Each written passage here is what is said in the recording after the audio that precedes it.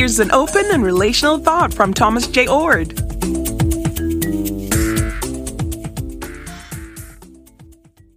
Humans have been wrestling with questions of sexuality since the beginning.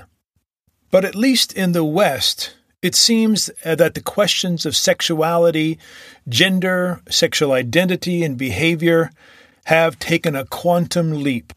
We're all trying to make sense of it. There is no unanimous view about these matters in the open and relational theology movement. Diversity reigns. A person can believe God is open and relational and have very different views about what human sexuality entails. But I find three factors common among open and relational thinkers that tend or bend them toward certain views about sexuality. First, open and relational theology is known for taking seriously human experience in all its variety. This experience includes sexual experiences, sexual identity, sexual inclinations or desires. Second, and related, open and relational theologians take seriously the diversity of bodies, cultures, the diversity of feelings and histories. We're all not the same. Diversity reigns in this domain as well. Finally, open and relational thinkers have long emphasized love, not only God's love for us in all that we do, but also our love for one another. And by love, we mean a variety of things, but primarily the idea that love wants what is good, what involves flourishing or well-being. So the questions we must ask about sexuality include the questions about well-being. That is, does particular behavior promote well-being in the individual, the community, and the common good?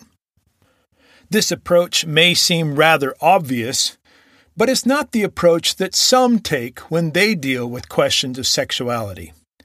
Some believe that there are certain rules, standards, preset definitions of what's appropriate or inappropriate, what's the correct identification or behavior for humans. That approach assumes that from all eternity, particular standards, essences, or rules have been set by a divine lawgiver. Open and relational theologians aren't throwing out the rules altogether, but they ask first and foremost, what is good? What promotes the good? How might any kind of living and behavior promote what really helps us all to flourish?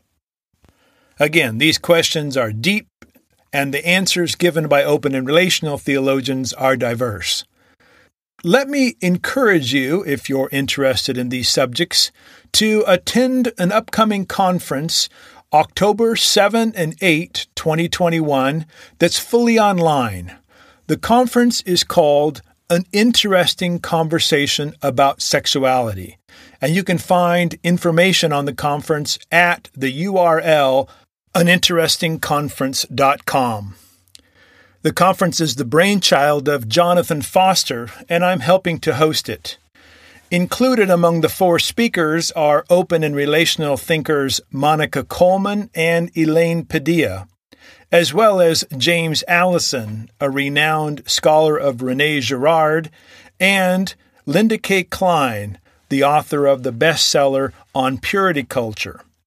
Please consider joining this conversation if these kinds of issues matter to you. For more, see the Center for Open and Relational Theology or Dr. Oord's website, thomasjoord.com. Please like and subscribe to Oord Shorts.